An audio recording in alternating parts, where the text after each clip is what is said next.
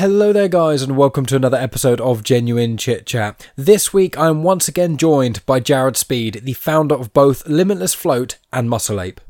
So obviously this is part 2 of our chat, so if you haven't listened to last week's episode, I really implore you to go back and listen to that. It was a really fun chat, and we specifically talk about Limitless Float in a lot more detail, explaining how the float tanks work, why floating's good for you, all those sorts of things as well. And I have personally done it, so I can attest to that. I can agree. That's one of the reasons I reached out to Jared and things. That's why we started talking, because it was such a cool experience.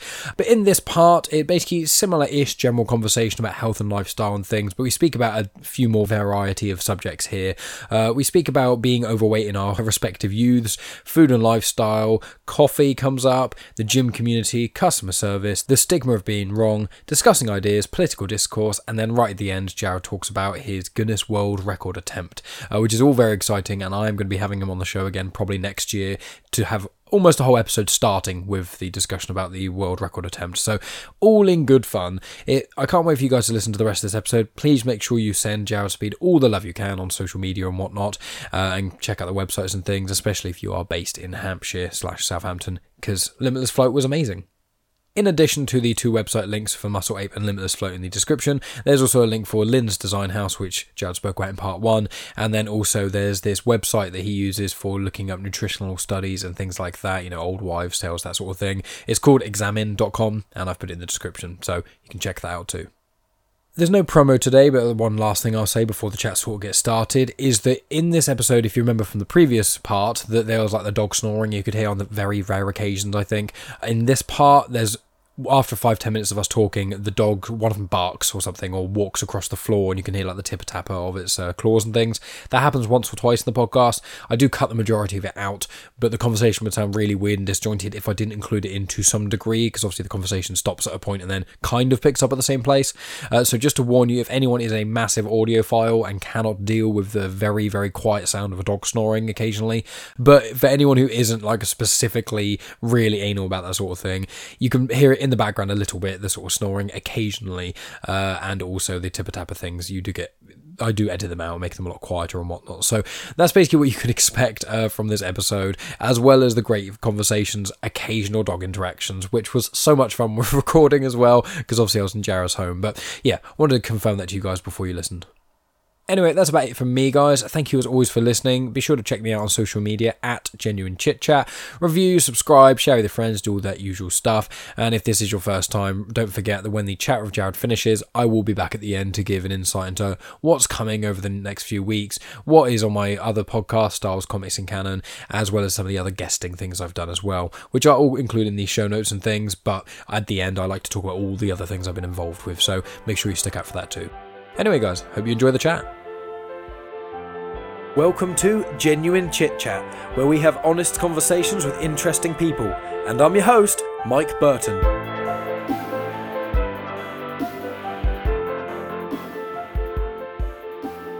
When I see footballers, like you see like Messi, and when you used to watch Beckham and Ronaldo, all these people are like in World Cups, when you're seeing the best of the best, I can appreciate the skill, the game like itself, because again, I've got no stake in it. I can't play it. Yeah, it's not for me. I'm not interested in football. Don't worry, you're not offending a football fan. Oh, good. I'm not much of a sports fan, but I'm against any of the sports in any way. I appreciate all of them, and I get why people watch them. It's just never been anything that's really grabbed me. My dad used to love Speedway, which is motorbikes racing. That's what my dad used to do, Speedway. Really? Yeah. That's really weird. Very few people I even meet have even heard of Speedway, let alone know someone's into it. Literally, it's essentially drifting round a mud track. Yeah, it's dirt bikes with no brakes, going around basically an oval, quite fast. Yeah. And 3 or 4 laps, and that's it. And my dad loved it, and my older brother, he loved it. And then me, I was never that into it, so I used to go occasionally to my dad. My dad used to support Pool Pirates, and my dad passed away when I was 19. He passed away from. It's all right. It's I talk about it quite a lot on the podcast. I had a podcast with my brother that loves Speedway on Father's Day 2 years ago, I think, and we spoke about it quite openly and things. So it's one of those things where I've said it to people before, and it doesn't upset me talking about it because this was 7 years ago now, but him passing away was the worst thing that ever happened to me, but it's the best thing that ever happened to my character. And the reason I say that is because my dad got ill when I was in college, so I was 16, 17-ish when he got ill, and then he passed away when I was 19. And up until that point, I was very overweight. I was very overweight. I mean, my nickname in secondary school rather, which my friends love to remind me of, was Booby Boy Burton. Because I had man boobs. You too? Oh, well, yeah, me too. Oh, tits was mine. My friends liked the alliterations and things, but yeah. So I had that my parents, it was not they wouldn't say no, it's just that they would go to bed and I'd sneak downstairs and eat out of the biscuit tin. And it was and they would try with sports, but I'd love badminton and I love dodgeball, but that's just basically terrible for your knees and not great necessarily for fitness. And it took for him to kind of get ill and then pass away. He was 63 when he passed away. And he wasn't unhealthy necessarily, but he definitely wasn't healthy. He had a bit of the belly, and he would do the exercise bike very rarely. He smoked until, he was 50 or so, and he drank a fair amount, but he wasn't an alcoholic or anything, but he'd like a glass of wine every night, that sort of thing. And once he passed away, my mum, she was 10 years younger than him, so she's now almost passing him in age. And she's fit as a fiddle. She's always gone to the gym. She's always been conscious of dieting. And she looks, 10 years younger than she actually is. And she's completely fine. And she's married to someone else. My stepdad's great. So that's all good. And it's like that thing that happened to me made me change I was like, okay, it's quite obvious. And then my uncle passed away as well from a heart thing, like a year later, just suddenly, which is horrendous as well. God. Yeah. I'm so sorry. It's all right. Things happen.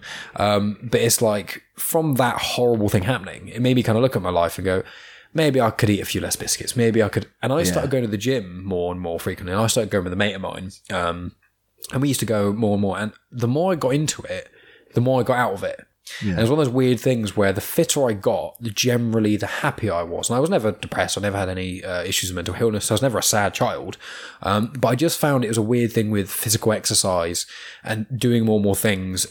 It is a weird level. It's hard to describe to people who aren't very active, but the level of satisfaction from doing a lot of exercise or going to the gym and doing lots of weights and things like that, you do get a strange high from it. It's the serotonin and things like that, like the good chemicals and stuff. But so with me doing that from it, not doing it for so long and then suddenly doing it, and now with lockdown, me and my girlfriend, we went on runs and stuff. Now she's a bigger girl and she's now trying to lose weight and things, which is really cool. But I'm quite happy that I was a bigger guy and became thinner and the way I am now. So I've kind of, it's almost sounds like a douchey thing to say, but I'm glad I was fat and I'm now not, because I understand how hard it can be in a sense to lose that weight. Yeah. And so I'm more supportive of her doing it. Oh, there's a ghost. Sorry about that. My dog's suddenly. So you're very much into that world, so I'm interested to see your thoughts on it. Don't know what I think. It's really strange because it's the more I've actually trained people. So at the minute, I'm about 136 kilos. So I'm roughly about 21 stone. You're basically double me. But no one can see you, but your arms are like double the width of my arms. So I could see that. Well, it's like I've never been small anyway. And it's like I was, again, I think I had that turning point. Must have been like the summer of year 9 at school. So being about 14, going on to be 15. And I just suddenly turned from like a chubby kid to like, I mean, when I was 15, I was about 6 foot. I haven't really grown much since I was 15, apart from out.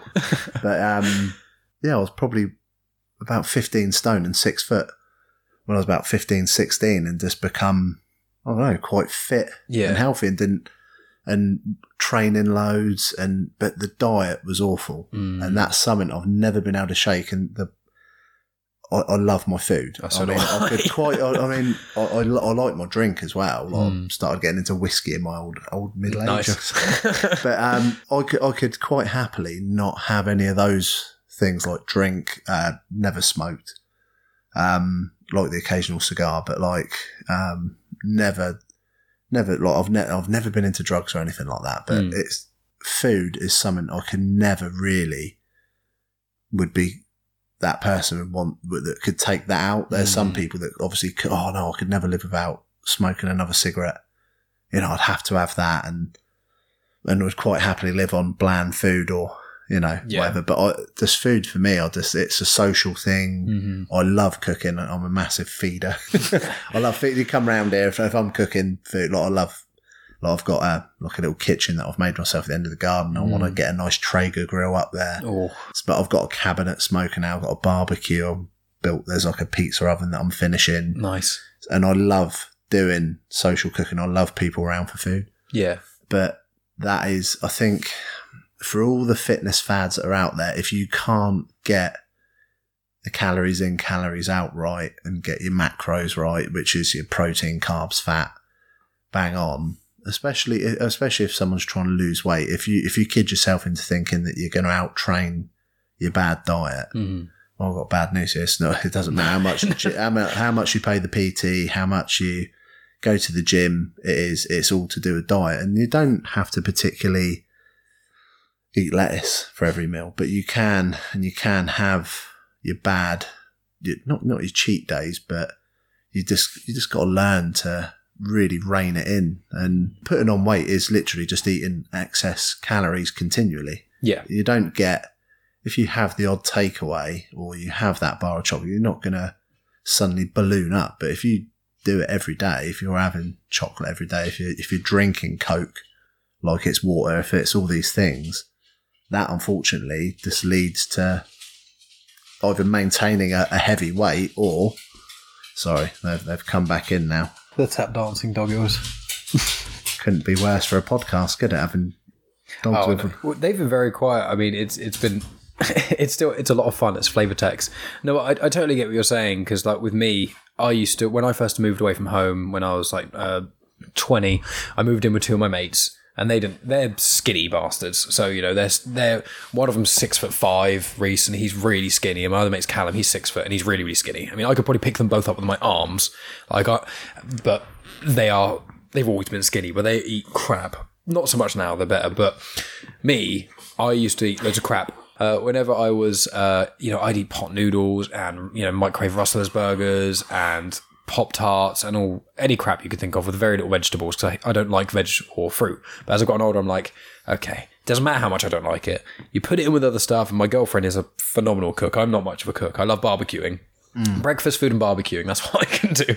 That's almost my limit, but she's a phenomenal cook, and she manages to make vegetables and other things interesting, and I've got a lot more into broccoli and spinach and a lot of the good leafy greens. But I found that there was such a change. There's been like two main diet changes in my life, and one was when I was about 21, 22 or so. I was with someone who she ate really, really badly, and then I ate really, really badly, and drinking lots and all, and then we split. I broke up with her, and then me and the guys ended up moving somewhere else. And then from there, I was like, I'm going to be more healthy. I'm going to try myself and be more healthy.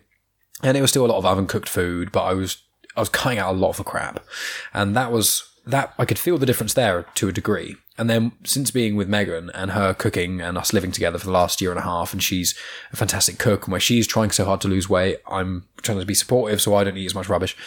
It's like Megan since lockdown has lost over a stone, and wow. Because we've gone running every day. We went on 5K on one of my lunch breaks. So she's been really, really good with it, and she's with Slimming World, and she's really, really on it with everything. And I'm very, very, very proud of her.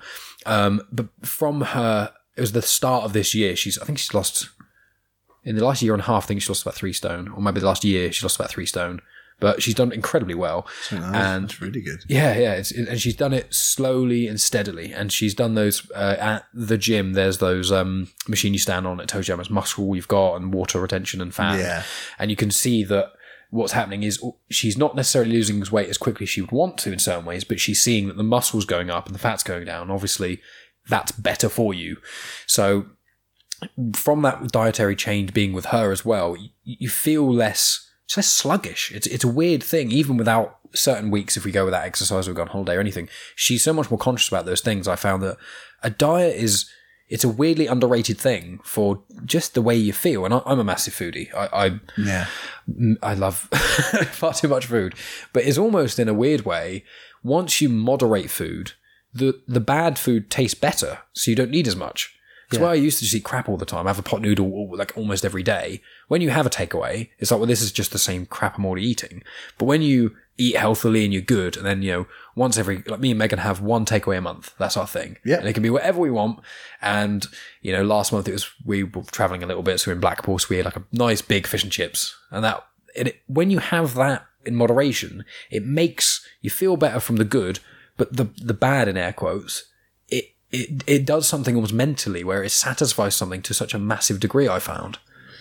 Yeah, no, I think if you try abstinence, that's never, prohibition never works in anything. No, definitely not. But if you sort of start saying, that's it, I'm never going to have, well, you're setting yourself up to fail, because if you enjoy it, it's just going to be tempting. It's going to creep in somehow. But, I mean, it just depends how much you want it, because the discipline comes from the goal. And if you're sort of like, well, I just want to lose a bit of weight, yeah, you're not really serious about it. But for some people, like I said, for you, it was an awakening of, well, if I continue down that path, then that could be me. Yeah, exactly. That's 100% what I thought. So there's something in your mind there where you actively want to, it's a seed in your head that's obviously taken root. But it's like a switch almost, it was, yeah. But I think, again, it's just, I think most people do kid themselves into thinking that, well, if I just go for that extra, if I get my 10,000 steps in a day, and so, well, no, actually, you should just be doing them anyway. You should be active. We're meant to be active, like humans are not meant to be sat at a desk for 10 hours eating a 4-pack of Whispers you got in the Tesco's. And so just moving's a good one, keeping up, you're neat, what it's called. So it's just, that's your walking, that's your general movement, and keeping that up. But then, of course, exercise doesn't help, but what the key thing is going to be your food, and sort of like prepping your meals really helps, like having, and it can be your dinners. Like there's, a client of mine, and I cook her dinners for her. She pays me to do it. I do it for her. It doesn't take me too long. And she gives me her prep tubs, and that's it. She gets 10 meals every 10 days, and she puts them in her freezer, and she's got some healthy meals because she doesn't like cooking, and she doesn't. She said if she thinks she's got to cook something up from scratch, she'll just go to crap. But she's really sticking to that, and and that's how you get results. And I think if you can, in your mind, think out like, you don't have to restrict yourself to eating like rice crackers and tuna unless you're a bodybuilder. You don't have to do that. And I think people, again, set themselves up to fail, go, oh, well, I don't want to eat like a rabbit. And it's like, well, you don't have to, but it's preparing and actually doing the legwork before, which only takes a few hours to go, right, for breakfast, having some Greek yogurt and some berries with a little drizzle of honey. Well, there'll be a certain amount of calories, there'll be a certain amount of fat, a certain amount of carbs, a certain amount of protein in that.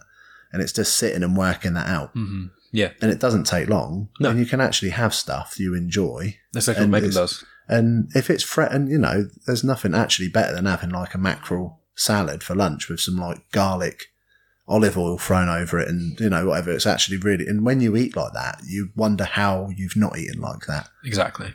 And, me and my girlfriend do it all the time. You have like a green bowl. So we'll chop up a load of avocados, have some spinach leaves in there, cherry tomatoes, beetroot. And my big thing is I like chucking anchovies over everything and then drizzling the oil over it and having some chopped halloumi in there. Oh, yeah. Stuff like that. And you have that green bowl and, it's delicious, and you have it and you're like, oh, I could eat like this all the time. But when I'm in a rush and I'm constant, I'm literally like a blue ass fly. I'm here, there and everywhere. And I don't have time, or haven't got 10 minutes just to make that. And that's all it is. It's 10 minutes. But if I would have made it the night before, I wouldn't be having this problem. But now I've got 10 minutes. Oh God, what am I going to do? Oh, well, I'm passing that garage. Well, a garage isn't selling lovely, nutritious food, is it? So that's a hot pasty out of there. That's a can of Monster. But how many people are doing that? They don't have time. We never have time anymore. And again, it all goes back to this mindfulness and relax it. But we're all so busy now. It's so much more convenient to spend £3 on a meal deal from Tesco's and eating probably crap you shouldn't. You wouldn't feed these 2 dogs it. But we're quite happy to stuff it down our neck because it fills a gap, and then you're not satisfied, and then, you know, a meal deal includes a Snickers Duo, and you can have a can of Monster with it, and then you can have like some, you know, horrible chicken. I used to have like a triple layer, the all day breakfast, but you get the 3 sandwiches in it, and you got like bacon and sausage, and all that, and you look at it, and all the little things that are red. Yeah, and that should be a warning to anyone. Say, don't eat this; it's disgusting. And you know, I don't think I've ever seen anyone have a Tesco's meal deal and go, "Oh my god, when can I come back?" It's pure convenience. And, you know, again, it's just sometimes I'm guilty of it, but when I can, you know, sometimes now I just don't bother. It's just easier to have a coffee. That's another vice of mine is coffee. I've been really getting into coffee recently. And when I was younger, when I first started working at my apprenticeship when I was 19, I was like, I'm not having coffee. Because I remember specifically my parents, massive coffee drinkers, and all my family are big coffee drinkers. And I was always like, I saw it in a way when I was younger as, oh, they need that to get themselves going, and it's a bad thing. And as I got older, and when I went to work especially, for that's 6 months up to a year, I either would have no coffee, or I used to make a joke of my monthly coffee, which is only if I was knackered and absolutely shattered, I'd have to have one just to function. And then slowly over time, because I worked there for like 5 years, slowly over time it would become more frequent. And then it was once a day, and then it got up to like 2 or 3 a day. And then... Easily done. Yeah, it is very easily done. And then when I left that job, you know, I'm now living with Megan and stuff, and we managed to get an espresso coffee pod machine, basically for free, because we got a gift card for choosing Vodafone or something, and then her dad gave us some money, so we ended up being able to buy an espresso machine. And I've been gradually getting more and more into coffees over the last couple of years. Now I've got an espresso machine. I'm such a douche about it. But it's like, you know, I love going to like a random little cafe somewhere. And it's like a hobby. Coffee is basically, it's also similar, unfortunately, like beer and cider. I'm a massive cider drinker. So it's like it's a hobby that has to be occasional. Because like I love, you know, going to some random pub in the middle of the English countryside, and then you go there and they've got a microbrewery down the road that their mate owns, and they've got this one type of cider that's just their mate's cider they make, and you just drink that and it's cool. And it's the same when you go to a cafe and they've just got this random type of coffee you've never heard of, and you just I love that. And it was weird that when I was younger I used to look at coffee like no, and now I'm like I love it. It's like a hobby. It's a real... I mean, my cupboard up there, I've got about 5 different bags of these different coffees, and I love the way that it's quite funny because everyone's become a coffee connoisseur now, and they say, well, that's a bad coffee. That's a good coffee. Starbucks, well, no, I go to this lovely little craft coffee. It's rubbish. It's all near enough the same tasting. I think you'd have to be pretty, like an actual coffee expert to really know the difference. And you can taste the difference between something that's come out of granules and it's almost like Bisto stroke coffee, like mixed up, or you're getting like a filter coffee from somewhere. I will say, I had one coffee when I was out, and it was a really cheap one, and that's the only time I've had a coffee, and I've been like, that was actively bad. All other coffees, the sort of thing from a burger van where they've literally emptied a Nescafe sachet. But if it's like the dust they scraped on the floor that had coffee in it at some point, and you drink it like this, sawdust and gravy granules that passing off as coffee. But then you get and I think. But this is the thing. There's me saying, you know, you've got these people that pretend they know about. I actually do know the difference now between a crap like a burger van coffee to go into some nice cafe where they've got like the little espresso machines where they're clipped, like they're stamping down the espresso. My girlfriend's Italian, so her family. That's one of the big things that got me into espressos. Right. We went over there, and that's when I first had an espresso. I'd never had one before. This is only last October. So whereabouts? She's from northern Italy, so Bergamo. It's near Lake Garda, near Verona-ish, that sort of area. Whereas my family, I used to travel down the south of Italy quite a lot, which is a quite weird thing. But yeah, she's half Italian. Her dad's from north of Italy. Her mum's English. But when I went over there, obviously they have coffee constantly, but they have it with an espresso at breakfast. They have an espresso often before and after meals. They have it like mental amount of time. So I was having all this coffee there, and I was like, I need to have this when I get home, and that's why we got the espresso machine. But yeah, I mean, they have really nice coffee there, but I was a coffee scrub before that. Like, I still don't really know that much about coffee. I pretend you know what you like. Well, yeah, as long as it's not crap. I'll have, if I came over and you offered me a coffee and I took it and it did taste crap, I wouldn't be mean about it or insult you. I would just quietly not say anything. No, But, it's the same. I've got one of those. I've got like a Krups machine. Again, not on it's like a brand name drop this, but it's no, we got given it as a Christmas present, and I've got like the Starbucks pods, and can't go too wrong with them. And it is, and again, I have to have 3 cups at least a day, but it sometimes I sometimes start my day at around most mornings, a good 5 out of the 7 days, I'm starting my day at about 4 a.m. Ooh. So, right, this is this weird relationship I have with getting up. I love my sleep. I don't get enough of it, and again, that's something. Again, that's all ties in with the weight loss. If you're not sleeping, you're stressing your body out. Stress hormone tends to make you store fat more. So anyway, but I don't get enough sleep. I get up. I love snoozing my alarm to the point where sometimes, you know, when your phone gives up on you, it's like, you've snoozed enough. I'm not going to bother anymore. You can get yourself up, and then you're doing the old shit run round. But I try and start my day around 4, half 4. I come down. If I've got time, it's a coffee straight away, or I stop and get a coffee. But it has to start with a coffee. Yeah. But then, like I said, if I haven't got time to eat, I know I've had enough coffee. When you've got a hollow feeling, but your body's really awake because of the coffee, and you're like, oh my God, I can't have any more. And someone offers you a coffee, and you really want the coffee because it's coffee, and you know you got to have it, but you're like, I can't, just because it's going to do something. You don't know what it is, but you know it will do something. It might make you sick, might make you keel over, but you are running on coffee. It's like running on fumes 100%. On a jet. You're only running on coffee fumes, and it's that weird. And I know, and it's normally 3 cups for me. By midday, if I've only had coffee, it's 3 cups. And it's like, right, no more coffee today. I've got to eat. And I don't know, that's that. Yeah, this weird relationship I have, but I have to have a coffee, but then there's too much coffee. Yeah, I find that I used to be the case where I used to always, I'd have a coffee and I'd always need to go to the toilet straight away. And then over the time, I've managed to basically build up resistance to tolerance rather to caffeine. And it's, now I basically have to have a coffee every day now. It's funny when we go on we drove up around sort of north of England a little bit. We were meant to go on a European trip, but COVID, so we just travelled around England, which is still really fun. But we were meant to be getting up like really early, and we're like, right, we get up early, get up, get stuff, leave. We already packed things the night before. But we got up and we're like, let's just have a coffee. And obviously, especially with the Nespresso machines, they take about 5 minutes, if that. You press that 3 buttons and they've already done everything. It's not even have to boil a kettle anymore. And I just love the first thing in the morning before I eat anything or do anything, it's just a coffee. It's a weird... when I was a kid, I used to look at it like, oh no, the adults are addicted to it. And obviously there is an addiction to caffeine to some degree, but it's just the satisfaction and how much I enjoy that first sip of coffee, and you kind of feel your body wake up a little bit and you're like, right, I'm ready. And I have normally one, sometimes if I'm at work, which I haven't been at for months, if I'm at work, I'll have 2 or 3 coffees a day because people are just making them for you. Yeah. When I'm at home, I'm a bit more conservative with it, maybe 1 or 2.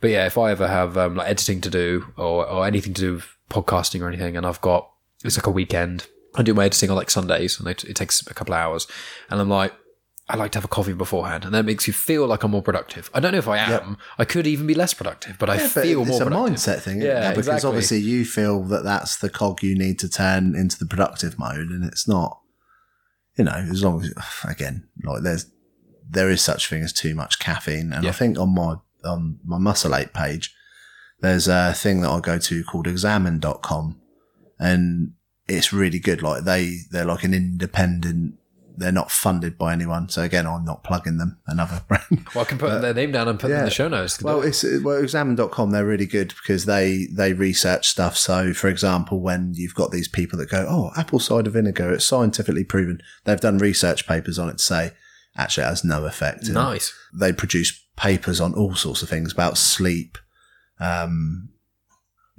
diet and women's menstrual cycles. It could be anything, but they do research back papers, and they've said that, the amount of caffeine you would have to have for it to be like, have a sort of dangerous effect on the body, like a negative effect on the body, it's actually quite a lot. Oh, okay. That's good. And considering what people, are doing with energy drinks now, it's like you're probably not even going anywhere near it with 3 or 4 coffees, but then, No, to me, I think it's sort of like a key to my day, really. And it makes me feel more productive when I've had it. Like, it makes me, even if it might be not having, maybe I've built up a tolerance to it. But if you think I need that coffee and that should motivate, there's no harm in it, is there? Well, no, I want to ask you as well, obviously, with yourself being a very physical individual and being with Muscle Ape and lots of other things, do you find that people very often, their mindset gets in the way of things almost more than anything else, like when they're trying to lose weight or work out? Do you feel like mindset is almost one of the number one things to sort out first, or what's your just general? I think, I run a boot camp. Yeah.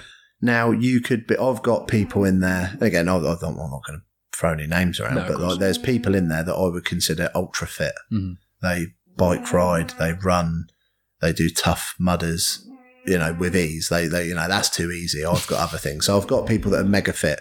I've got people, I'm going to say, that are the opposite end of the scale. They exercise is really hard for them. They might be overweight, that, they've got achy bits.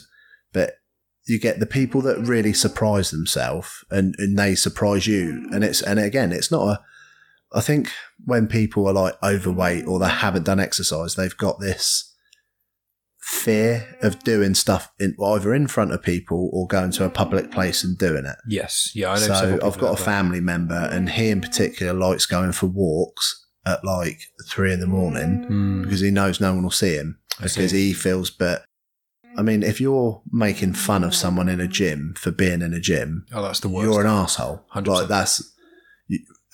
Like, look in a mirror and think why you need to project that on someone. So like in my group, that's a big thing we make, is that it doesn't matter what fitness level you are, you're accountable to you, to no one else. And to be honest, those ultra fit people are so busy trying to be even more ultra fit. They don't care what the person's doing next to them. So we run like an 8-station circuit, then an 8-station boxing thing. And it runs like that. You're not really caring. There's no competition. Nobody's going to be trying to show you up, because they're just more concerned about getting through to the next exercise without throwing up. But again, that's because they're pushing themselves. Whereas you can turn up and have no fitness whatsoever. So that's what you get. I think a lot of people, again, going back to what you said, they set themselves up to fail. Oh, there's no way I could possibly do that. And it's like those sort of, that projection almost will come to fruition because you want it to, because you want to say, well, I can't do that, and they sort of trying to set themselves up to fail. But I think a lot of people, when they turn up and go, just be, and then you got the cautious people going, oh, be careful, don't push me too hard. But then you're actually really surprised, like, well, what were you worried about? And it's because that's their fear of mainly looking. People don't like feeling stupid. No. They don't like to feel. No one wants to be the unfittest there. But again, I think fitness is all against yourself, because you can become ultra fit and you can plateau, but you want to become better all the time. And I think a lot of people I think they worry far too much about what other people are thinking. And you really should kind of fuck that off, really. Don't care. That's something you should really do, is just don't care what anyone thinks, because there's always going to be a troll.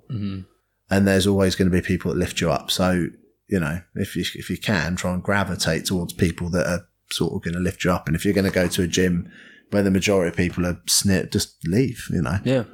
It's up to that gym to clear those people out. And most gyms, especially smaller gyms, the gym I use, Barbell, it's great because people down there are very much like that. They want to see you do better. Yeah. And you see people of all shapes going in there, and no one's laughing at anyone. And it's kind of like a well done you, sort of, not in a patronising, hands on knees, well done you. It's that, it's sort of like, you're really sort of like rooting for people down there. And, when you see someone pulling a personal best deadlift, or that guy might be overweight, but he's struggling and he's pushing a weighted sled down the AstroTurf, so it's always good for you, you're here and you're doing it. Yeah. And so if anyone ever thinks that, it's your own fears. It's never, it's never because other people are putting you down. Again, if you're somewhere where people are doing that, just go and find a gym that have got a good community of people. CrossFit's very good for that. Again, no stake in that personally. I don't do CrossFit, but that is something you see with CrossFit groups. They really lift not the lowest individual, but that person you would consider they're lifting that person up because they want them to be better. Yeah. And they're the communities you should join if you're serious about losing weight, and go and join those places, but if it's full of arseholes, leave, just take your business elsewhere, because them gyms probably won't last very long anyway. Yeah. I mean, that's one of the weird things about sort of the modern age in a lot of the negativity with, social media and stuff. One of the good things is that when businesses are awful, and not they've necessarily got a bad business model, but when their customer service is atrocious and they actually suck, more and more businesses now are getting sort of the finger in social media, and a lot of these smaller ones that are coming up, people are making more of an effort and trying to holster things up. Whenever me or Megan or most of my friends go to anywhere that is small and independent, that's not a chain, we always try and mention it on social media. Obviously that's how we got connected, and like all these things, it doesn't take much to bolster someone up, and that little bolster can really help people. But to drag people down, that is just a horrendous thing to do. I just don't understand why anyone would ever, like, not about business, if you go to a business that's crap, that's fine. I mean, like, with people as individuals, when you're supporting independent businesses, pushing people up is so invaluable. And same with humans. A nice word takes nothing, but a horrible word can stick with people for their life. You can get this awful. I mean, it's, like you're talking about small businesses there. Like, so we've got a real big thing that it's all customer focused, and we want people to walk away from a float or whatever they're doing, and you want them to have had a great time. And again, it's so rare that we get people that hate it, and like I said, I can count it can only be less than 10 of people that have actually physically said that is just not for me, or I didn't enjoy it because of it. And we always rectify it. And sometimes, like I said, that guy I talked about earlier who just adamant, there's no, I did everything I could. Go, well, maybe if you come back, nope, I'm not going to change his mind. And it's not really. Some people's minds are set. Yeah, it is fine, but there's people that, I didn't quite enjoy it. Let's get you back. Let's make sure you enjoy it. And you turn that person into, like I said, an avid floater. It might have been they were having a bad day. It might not have been the actual float itself, but we had a bad Google review from someone, and it was one of those where, again, I'm not trying not to try and be vague, but it was, we had a power cut at the business centre, completely out of our control, like 5 of the units in our row. So we phoned everyone, to say, look, I'm so sorry, come back. We give you a float, and we offered some other things to say, look, we're so sorry. Everyone understood. One person give us the wrong phone number, and contacted them on email, and then that was our first floats of the day, and they were the second float of the day. So I kept my staff there for 2 hours waiting for this person. And when they did turn up, then it was explained to them, they just so unpleasant. And again, you don't know what that person's going through. And so we're trying to be nice. And, we said, look, come back. And we're like, and nothing was good enough. Then there was emails. And again, I'm trying to just be nice. And it's not a case of, oh God, I wonder what this person was like. I genuinely want them to go away and say they had the best time at our place. But like I said, it got to the point they left a really bad Google review, and I had to sort of rebut everything they said because it just wasn't true. Yeah. And it's just like, it's just such a shame. And, people feel they have to do that. And some people, like I said, they will go somewhere like that guy. I think I don't think he's the sort of person who'd be popping on Google review, but, or reviewing on your Facebook. But if he could, I think he would have, he just wants, Some people like to cling to the negativity, don't they? Some people don't the thing I find weirdest about people in general is so many people don't want to have their minds changed about anything. You know, there's certain That's ideals. the most ridiculous. It's mental, isn't it? It's like there's certain Really ideals, strange. certain ideals that I generally hold fairly dear, but I think there's probably only about 3 things I could really think about, which are serious crimes. They're probably the only things you couldn't convince me to change my mind on. You know, apart from those sorts of things that I don't need to go any further in. Relatively everything else, I don't have any strict political ideology. I don't have any strict religious or spiritual ideology. I've kind of flitted between a few here and there of my life. You know, it's just, it's never a problem to change your mind. But for some reason, I think with podcasting and a lot of other things now of media, it is in some ways becoming a lot easier for people to change their minds and for people to become more open and admit they're wrong. Because that was one of the things that it took me years to admit I was wrong, because my dad never did. So my dad I've said this story before to people, and apologies if it makes you upset or anything, but like the only time my dad ever apologized to me is when he told me he had cancer. That's the only time in my entire life. My dad and I had some ridiculous arguments. It's the only time in my whole life that he didn't need to apologize, and he did then. And it was just like, fuck, like, yeah. And it's that mindset he unfortunately passed on to me for ages. It was around my 20s or so, really, until I could really start saying when I was actually wrong about things. And obviously that wasn't great in relationships and things. Unfortunately, I kind of grew as a person from that. But it's this weird mindset of being wrong is being weak when it's not. It's one of those things, like some of the most humbling moments and some of the best moments in my life is when I've been like, no, I'm wrong completely. I was wrong in this regard. And then where that takes you sometimes is so much more valuable than you just clinging on to this. There's some things like it's and again, I find it more in a relationship. You try and defend like you've done something, and like for me, so like when I'm attacked, like when me and my girlfriend inevitably have the arguments, and you feel attacked, like straight away, I jump straight on my high horse and go and I'm. Whereas sometimes I think if you just take 2 seconds to listen to someone when they've got a genuine grievance instead of getting angry, which I'm the same. And the thing is, that's a trait I learnt off my father, because he's just hair trigger temper, angry man, like for whatever reason. Again, I don't think I'll ever find out what he's been so angry about. Quite a violent man.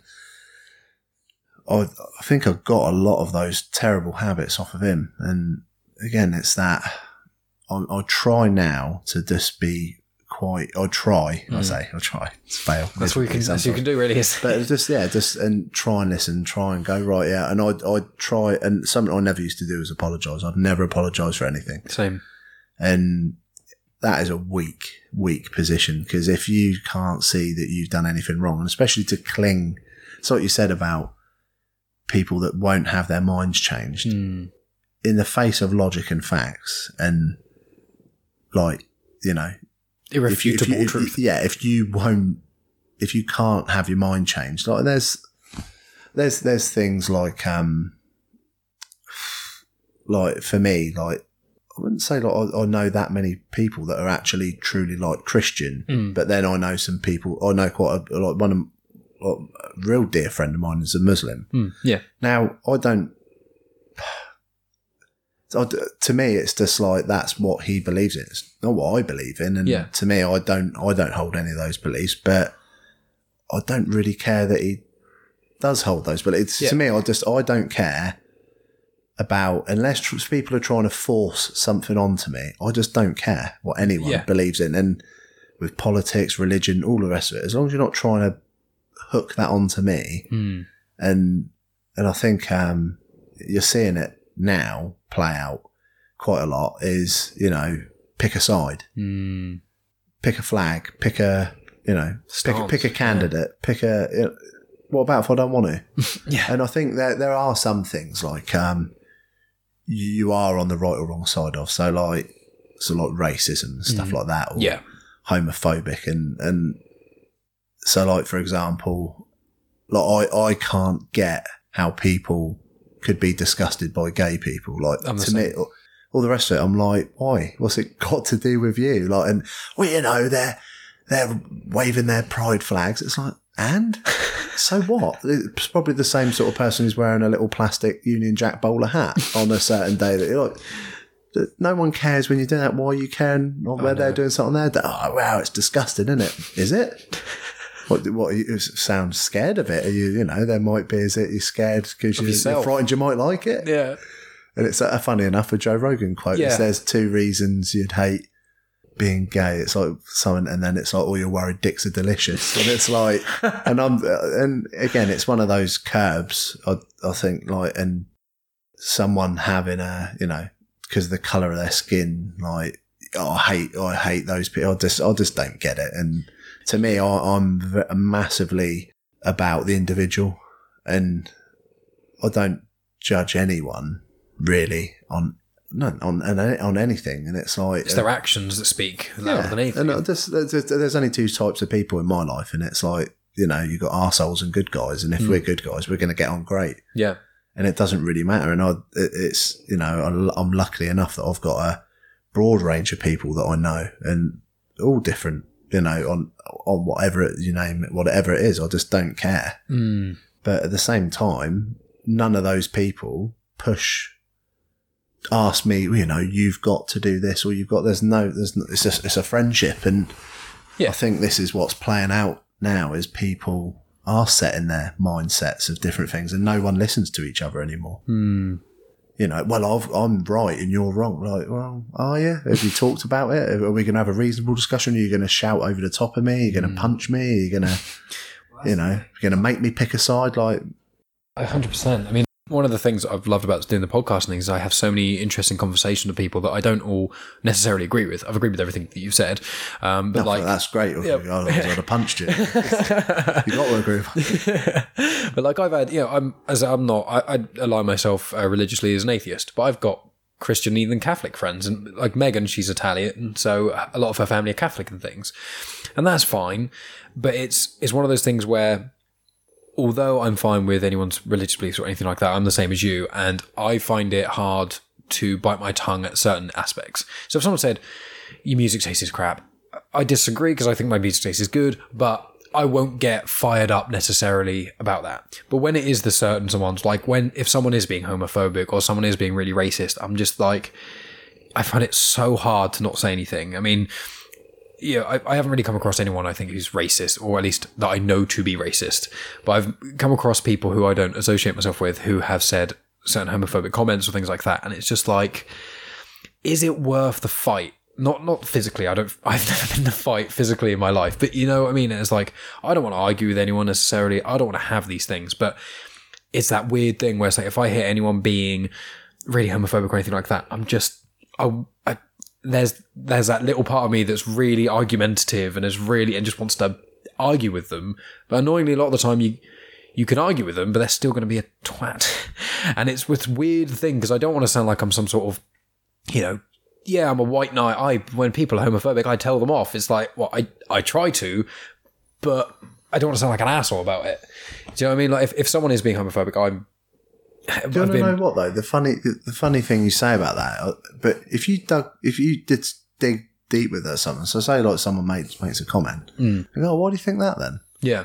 And they go, well, you know why? No, I don't. That's why I'm genuinely asking. It's like, and you wait with bated breath for them to go, wow, you know, like, and they don't. I think half the time, like when they spout stuff, they don't actually know. They've just heard other people. They don't know why they're angry about things. They don't know why they don't like someone. They don't know, and you know, it's just it's a very weird space to be in at the moment, I think, with social media and life and everything, and especially with COVID and everything's just kind of been ramped up to 11, but also our weird British sensibilities makes everything under the table. It's a very peculiar thing in a lot of ways, isn't it, compared to like Americans, which are normally shouting things from rooftops and whatever. But I mean, all of that, like, it's difficult, because I've got an American friend of mine, and like I've known him years, and he's a great guy.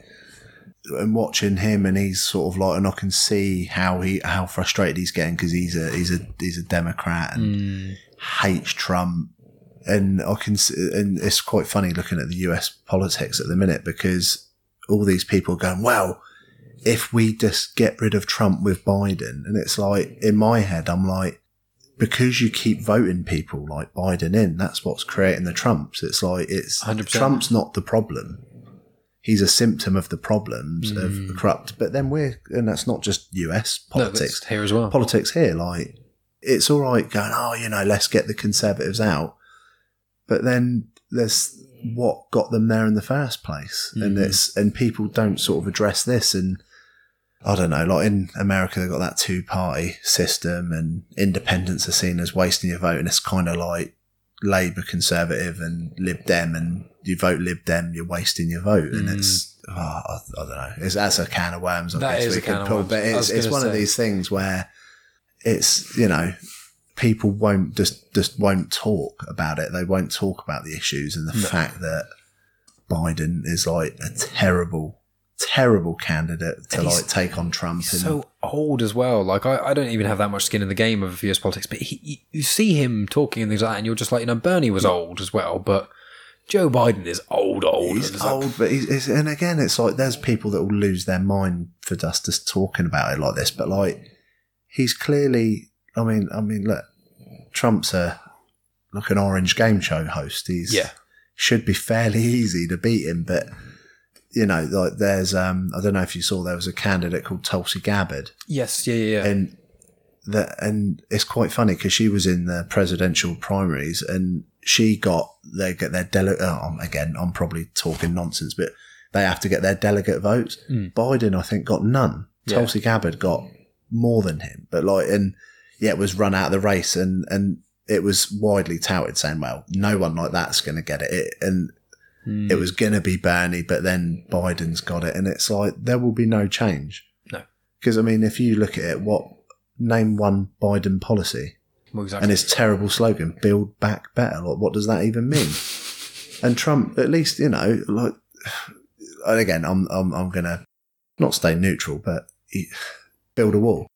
Oh, what's that mean? Oh, well, it's quite clear he wants to build a wall. Then he says he's going to help all these Rust Belt towns, the places where they're so desperate because unemployment, they don't have an NHS, so Medicare, all of these things where they're being promised something, like, and a bit of hope. And this is what happens when you got people that don't have any hope. If someone offers them hope, it doesn't matter who it is. That's who's going to get their vote. And then people get annoyed that people like that, who are in these dire straits, who have in terrible situations, they then feel the need to attack them for a political disagreement. Yeah. And it's like, well, why don't you just ask them why they're voting Trump or why they're doing this? And it's like, when the UK elections happened as well, and we're getting near the end now, so I won't delve too deep into that, but like with the UK elections came out, I've never been that much into politics necessarily. I like them as a theory, as a talking point to some degree, but like when it was Miliband against someone, I couldn't decide who I wanted to vote for, and my girlfriend at the time's mum had a gallbladder infection, so I took her to the hospital, and then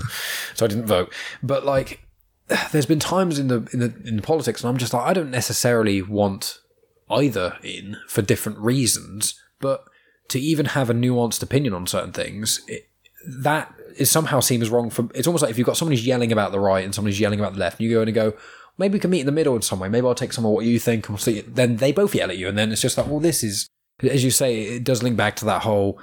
Some people are so married to their team, to their ideas, that tribalism and stuff. It's just like, if people just it's got ridiculous, and it's literally, I think, the hobby of the spoilt now. Like all these people that tell you you've got to pick a side, do this, do that, or do the other. They're in a position where they don't have to worry about paying the bills or worry about their kids, being treated, get in hospital, get anything like that. And it's just all these spoilt people, and just causing trouble out of nothing. But anyway, like I said, that could be a conversation for another time. But we've been chatting for nearly 2 hours now, so it'll be probably a good time to put a pin in it. But we'll have to definitely do this again. If you just want to tell people like a couple of places where they can get you, I'll include links in the description, and we'll sort things out as well after we've done this.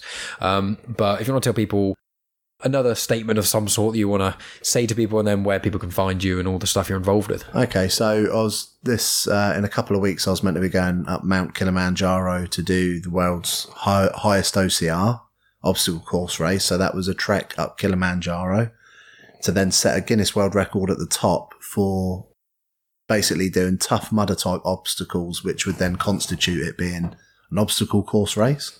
That got postponed because obviously there's this weird little pandemic that's floating around you might have heard of. But that's been postponed till next year. But so I'm doing like if I raise a certain amount of money to do that, then the world's highest OCR as a company, I've chosen a charity for that, which is the Southampton Neonatal Ward. That's something, again, maybe for another time to talk about, but that's something that's very, very close to my heart. So that's what I'm doing it to benefit. But Muscle Ape is my personal training boot camp sports massage brand. So if anyone needs either breaking or fixing, then that's a great place to start. So that's Muscle Ape Alpha on Instagram, but just Muscle Ape, you'll find it. A big golden gorilla logo. Limitless Float is, again, Limitless Float. You won't miss that. Sort of like a blue swish in the shape of a pod with Limitless Float on it, weirdly. And again, I really recommend anyone who just wants to chill out or explore the self a little bit more. If you're sort of worried, not worried, but like have a rest, have a break from life. Have a just break from life. Yeah, just go there and do that. That's that. But that's it. Wonderful. Well, Jared, it's been an absolute pleasure to have you on the show, and thank you so much for having me in your home. And we will 100% have to do this again. It's been absolutely wonderful. Yeah, brilliant. Yeah, thank you for having me. And that's the end of the podcast. Thanks as always for tuning in, guys. Make sure you go on social media, give Jared Speed love at the Limitless Float and Muscle Ape social media places. I'm sure he'll appreciate that. So coming up next week is going to be the episode I recorded with Goff of Beer Nuts Productions. That is the 4th time Goff has been on this podcast, and it is always absolutely incredible to speak with him. He's got some new stuff coming out on his website. He recently has his website revamped as well. He's potentially starting up a podcast. He's got loads of cool things going on. So, really excited to chat with him about some of those aspects as well, and other parts I'll add in the show notes and whatnot too. Then the episode released after that is likely to be a conversation I am due to have with the front person of a band. They're a really, really cool band. They're very, very interesting. I only got into them like a week ago because Megan randomly saw their name mentioned on Facebook somewhere. And we found them, listened to them, thought they were brilliant. I reached out and she's agreed to come on the show. So really, really excited for that. And it's going to be right around the time of the album release too, which is awesome too. So that's really what I've got in the pipeline at the moment. As you guys may know, I don't like to necessarily name guests unless they've been on the show when they're coming on future episodes, just in case things don't work out for whatever reason. So that's really what you can expect for the short-term, long future.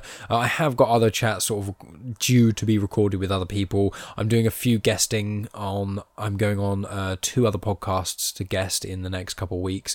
And then also I've got other stuff that's going to be going on and things too. I'm trying not to book too far in ahead because I've got a few people coming back to me that I'm just waiting on responses on. So that's really what you can expect. And if you haven't had enough of my lovely voice, I'm not yet going to talk about my second podcast, Star Wars Comics and Canon. I'm going to talk about that in a minute. But if you can't get enough of my voice and you're not that interested in Star Wars, then you can listen to my voice in other ways. Because I recently guested on the podcast, the TV and movies parts of the Comics and Motions podcast.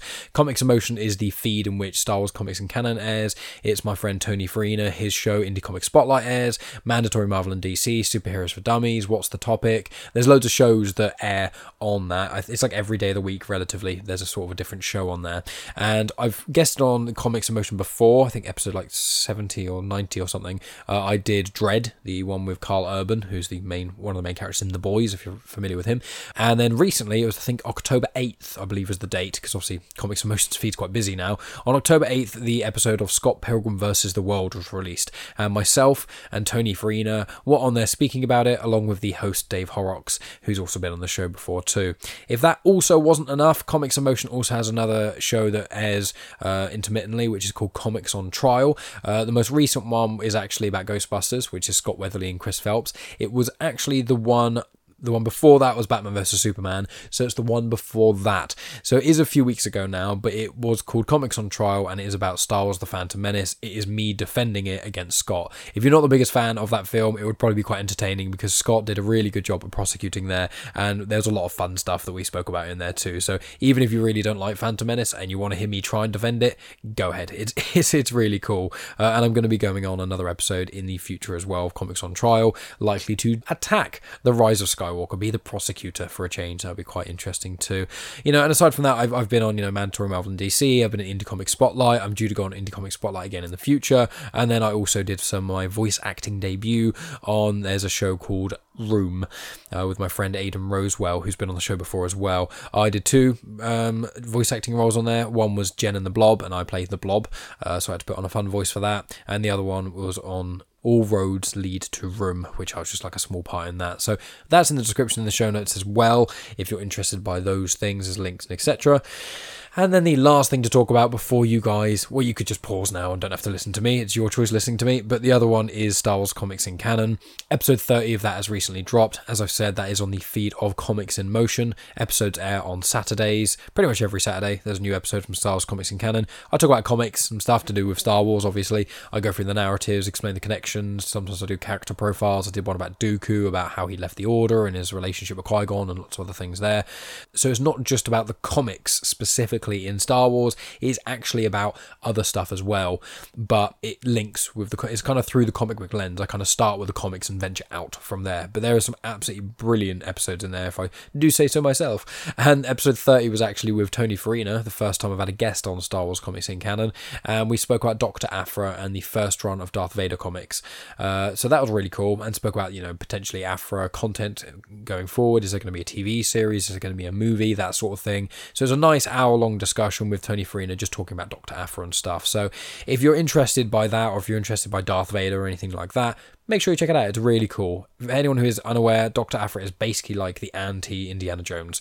She's like a baddie version of Indiana Jones, but she's not like a horrible, terrible person necessarily. She's just not a good guy. But yeah, that's basically what I'm going to say from everything from now. So you've got enough content from myself on Genuine Chit Chat and Star Wars Comics in Canon, and also guesting on certain shows on Comics in Motion, as well as other shows that I'm going to be doing in the future as well that I'm going to be guesting on. There's plenty of me to go around, guys. I know there's already too much content of my voice probably on the internet, but I'm going to keep on churning it out, and from what I can tell, people are enjoying it. Not sure why sometimes. I don't know how some of you guys listen to me talk so much, but I sincerely do appreciate it so much. It does keep me going. So that's going to be it from me, guys. I'll be back next week to talk about all those usual lovely things with Goff of Beer Nuts Productions, and yeah, hope you have a good week, and I'll talk to you then.